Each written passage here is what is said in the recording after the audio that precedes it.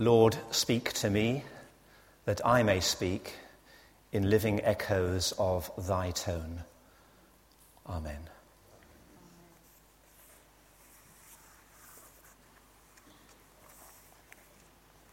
Well, we've read it, we've prayed it, now let's seek to expound and apply it. 2 Timothy chapter 4, verses 1 to 8. I'd be most grateful if you turn back to that passage in your Bible. In the church Bibles, it's 1197. 2 Timothy chapter 4 and the first 8 verses.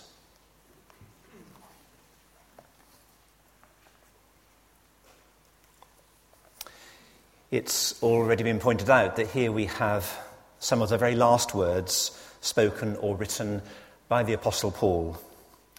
They were probably recorded just weeks, possibly even days, before his martyrdom. It's believed that Paul was beheaded on the Ostian Way near Rome. The prospect of death, of course, concentrates the mind wonderfully. And of the many things that might have been on Paul's mind just at this time, there can be no doubt on what he's concentrating on in our passage tonight.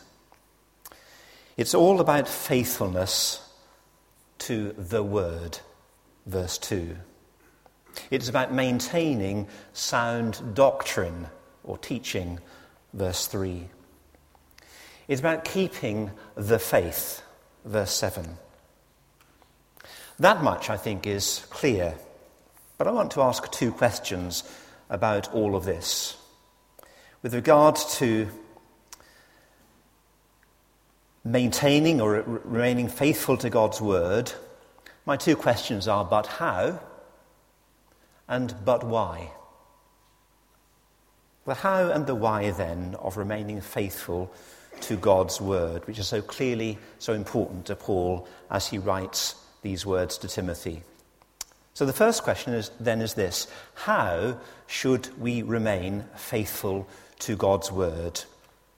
And I find in this passage 2 answers to this question about how we should remain faithful to God's word. And the first is this: by proclaiming it faithfully, by proclaiming God's word faithfully. Verse 2 in particular I point you back to, where Paul says to Timothy, preach the word. Now, of course, we're not just talking about a word, any word. It is the word. It's God's word.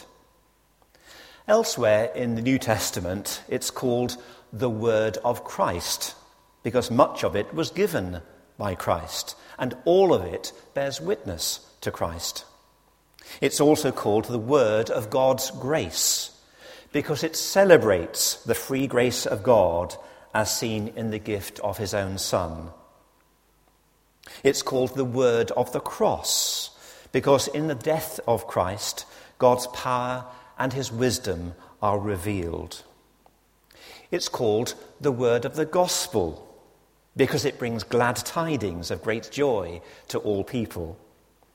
It's called the word of the kingdom, because it holds out the hope of an everlasting kingdom of righteousness and peace. It's called the word of salvation, because the purpose for which it was given is the rescue of sinners. It's called the word of truth, because it comes to us as the inspired scriptures.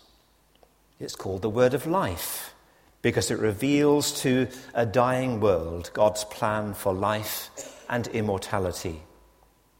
It's called the word of faith, because faith is the proper and sufficient response to it. If that's something of what Paul means then by the word, it's no wonder then that he urges Timothy not only to hear and believe and obey and guard and suffer for and continue in such a word. Timothy is also to preach it. Now, the word preach does not just refer to sermons delivered in church on Sundays. It refers to any kind of proclamation. And it isn't just the job of ministers and pastors to proclaim God's word. It's also the responsibility of lay preachers, leaders of small groups, leaders of children's and young people's classes, and perhaps neglected, but in a sense, most important of all, of parents in the home. Indeed, there's a role for every Christian to proclaim God's word as they seek to, in the words of Peter in one of his epistles, to give an answer to everyone who asks us to give the reason for the hope that we have. This, then, is the key imperative of this passage, to proclaim God's word. So important is this that Paul follows it up with no less than 8 more imperatives that indicate what it means to proclaim God's words faithfully. Hold on to your seats while I just run through these 8 further imperatives around proclaiming God's word. 4 in verse 2. Be prepared, says Paul, in season and out of season. I take this to mean that there are just 2 occasions, in fact, when God's word should be proclaimed. When we feel like it, and when we don't feel like it. Simple as that. 3 more imperatives coming straight up: correct, rebuke, and encourage. To correct is to use God's word to put bad thinking right. To rebuke is to use God's word to put bad behaviour right. But there's an important place for encouragement too. God's people should know how to use God's word to, as the saying goes, to afflict the comfortable and to comfort the inflicted. All of this should come with great patience and careful instruction, says Paul, which implies systematic, regular, painstaking Bible teaching. Then 4 more imperatives in verse 5. Keep your head in all situations. That is to say, literally, stay sober. When others become intoxicated with new teaching and experiences, stay cool. Maintain your presence of mind. When others are unstable in thought and behaviour, be steady in yours. Then moving on in verse 5, endure hardship. Because if God's people do proclaim God's word faithfully, then they can expect to have to endure hardship. It was the same then as it is now. It is one thing for the proclaimer of God's word to endure the contradiction of sinners. We expect that. But to have to endure the contradiction of saints, which is what Paul is talking about here, is another matter. And it can hurt and discourage badly. Are any of us, all of us who are teachers of God's word, prepared to speak uncomfortable truths, even if half our hearers threaten to leave? Which appears to be what was at threat here in Ephesus, where poor Timothy was pastor. Those who desire to remain faithful to God's word may well need a considerable capacity for disappointment. Endure hardship. And then Paul says to Timothy, do the work of an evangelist. There are some, according to Scripture, who particularly have the gift of evangelism. I'm not aware that Timothy had the gift of evangelism, but just like all of God's people, he is required and expected and encouraged to do his bit, to share the gospel, the good news. Because God's word needs to reach far as well as near. And how many of us, even though we call ourselves evangelicals, followers of the evangel, the good news, have retreated from the work of the evangelist? Have we at best focused on invitation evangelism at the expense of invasion evangelism, if you follow my drift? But we are not doing the work of evangelists if we do nothing more than put up notices outside our churches saying, everyone welcome. Jesus called his disciples to be fishers of men and not merely keepers of the aquarium. In all these ways, then, Timothy is called to faithfully proclaim God's word. And so, it says here, to discharge all the duties of his ministry. And so are we today. But we do not remain faithful to God's word only by proclaiming it faithfully. There's a second thing in this passage too. We are also to remain faithful to God's word by hearing it faithfully. What's the point of speakers if there are no hearers of God's word? Verses 3 and 4, "For the time will come," writes Paul, "when men will not put up with sound doctrine.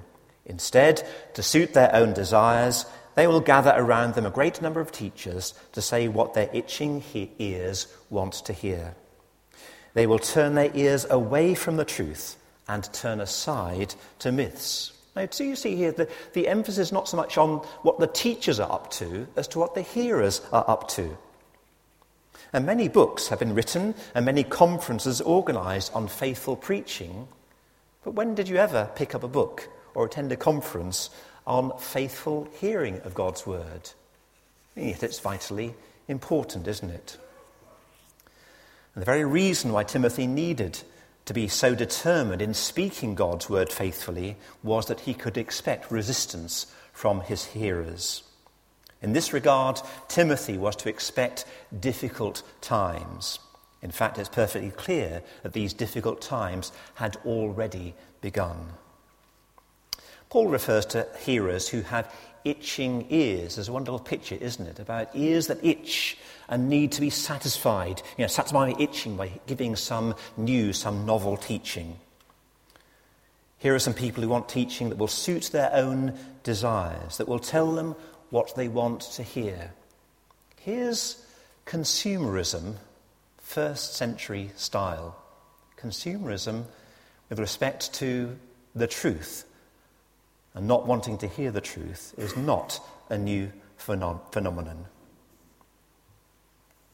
As hearers of the word, let's take care that our ears are not too itching for new and unscriptural teachings. Don't ask for and don't accept anything less than the whole counsel of God. And as hearers of the word, let's encourage those who proclaim the word. Don't just tell us whether you enjoyed our talks.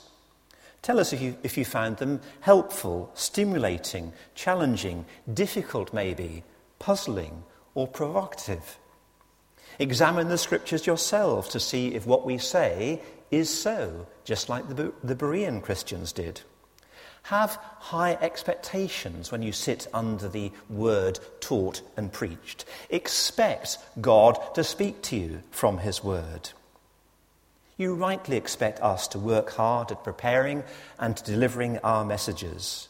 Please do your part by working hard at listening and responding to them. It takes two to make a sermon. It takes two to do anything with the teaching of the word of God. How do we remain faithful to God's word? By proclaiming it faithfully, but also by hearing it faithfully. That's something about how we remain faithful to God's word. But now I want to move on to my second question. Why should we remain faithful to God's word? And again, I want to give my answer in two parts based on this passage. We find in this passage two great incentives for being faithful to God's word. First of all, look who's coming. Look who's coming. Paul sets the whole thing up, his whole plea to Timothy in verse 1 with a solemn charge. A solemn charge that he utters in the presence of God and of Christ Jesus. You can see, can't you, that Paul is acutely aware of the presence of God and of Christ Jesus. But his particular emphasis is not so much on the present as on the future. Christ Jesus, he says, will judge the living and the dead. I don't know if you regard that word judgment as a wholly negative thing. I hope not, because judgment means justice. Judgment means putting the world back to rights. It's a great thing to look forward to. But on the other hand, no one will escape divine judgment, and in particular, all who preach the word of God and all who hear it must give an account to Christ when he returns. Wasn't it Christ himself who spoke of being held to account for every idle word that we speak? Paul also refers in verse 1 to Christ's appearing and his kingdom. Now that little word translated appearing was used in connection with a Roman emperor's visit to a town or province. The streets would be cleaned and everything would be put in place in preparation for the visit of the emperor. And so Christians are to do their work in such a way as to be ready for Christ's appearing. What a difference this should make to everything that we do. How liberating it is to do everything in the light of Christ's appearing and in preparation for his appearing. We can afford, to be less concerned about gaining the approval of others. We don't need to be so oversensitive to criticism. We can be protected from that self-centeredness that demands thanks and praise from everyone around us all the time. We don't need to be so hurt by the ingratitude of others if the thing we covet most is the well done of Jesus Christ when he returns. Look who's coming. But also, says Paul, look who's leaving. Because it's Paul himself who's about to leave. In fact, in verses 6 and 7, he virtually writes his own epitaph. He talks about his departure. Now, in a passage full of images and pictures, the image here that Paul conjures up is that of a ship being loosed from its moorings. Already the anchor is weighed, the ropes are slipped, and the boat is about to set sail for another shore. But before this new and exciting voyage begins, the great apostle glances back over his 30 years of Christian ministry. And he says this: I have fought the fight. I have finished the race. I have kept the faith. Now the picture here, I think, is that of an athlete. It's as though Paul is saying this: I have competed well. I have finished the race. I have played by the rules. I have not cheated.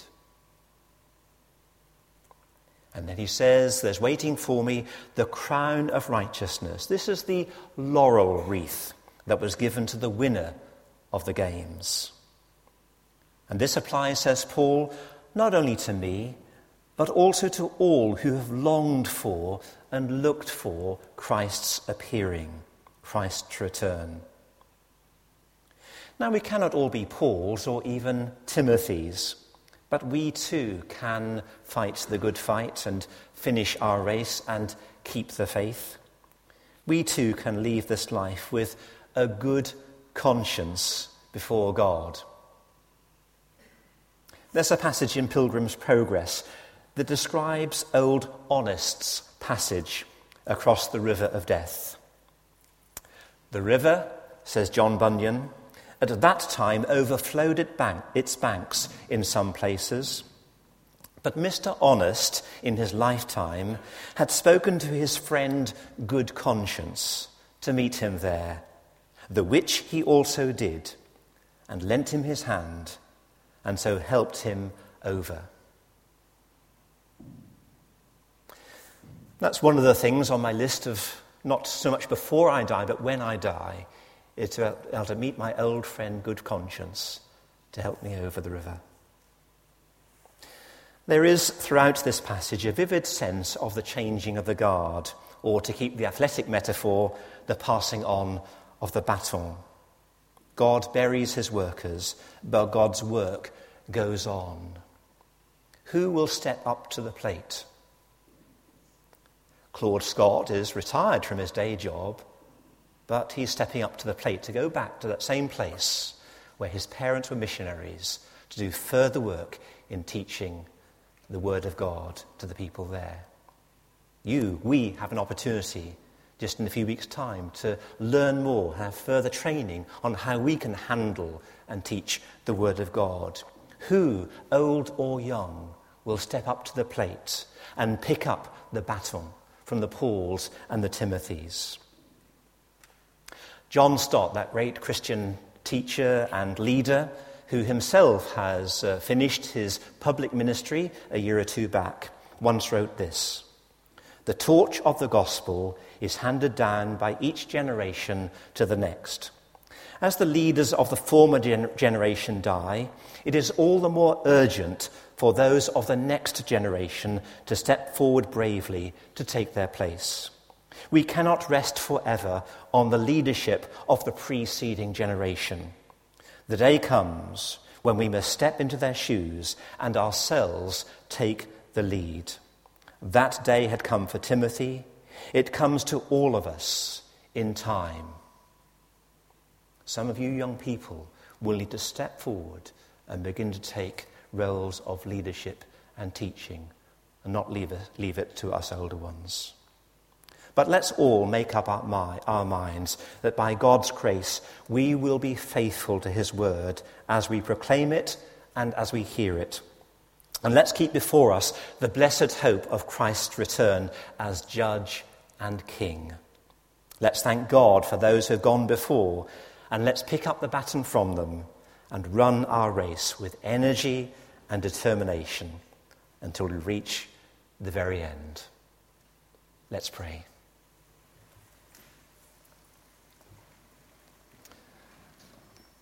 I'd like to invite you to return in your minds to those 1 or 2 or 3 things that you hope to achieve before you die. Some of those may have been to do with progress that you wish to make as a Christian man or woman. Develop some aspect of your ministry, perhaps. Walk more closely with God. For others of us, it is a longing and a prayer to see someone whom we know and love, are very close to, come to know Jesus for themselves.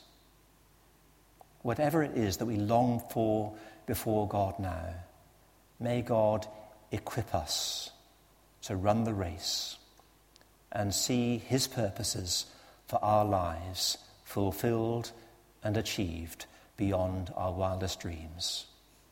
Amen.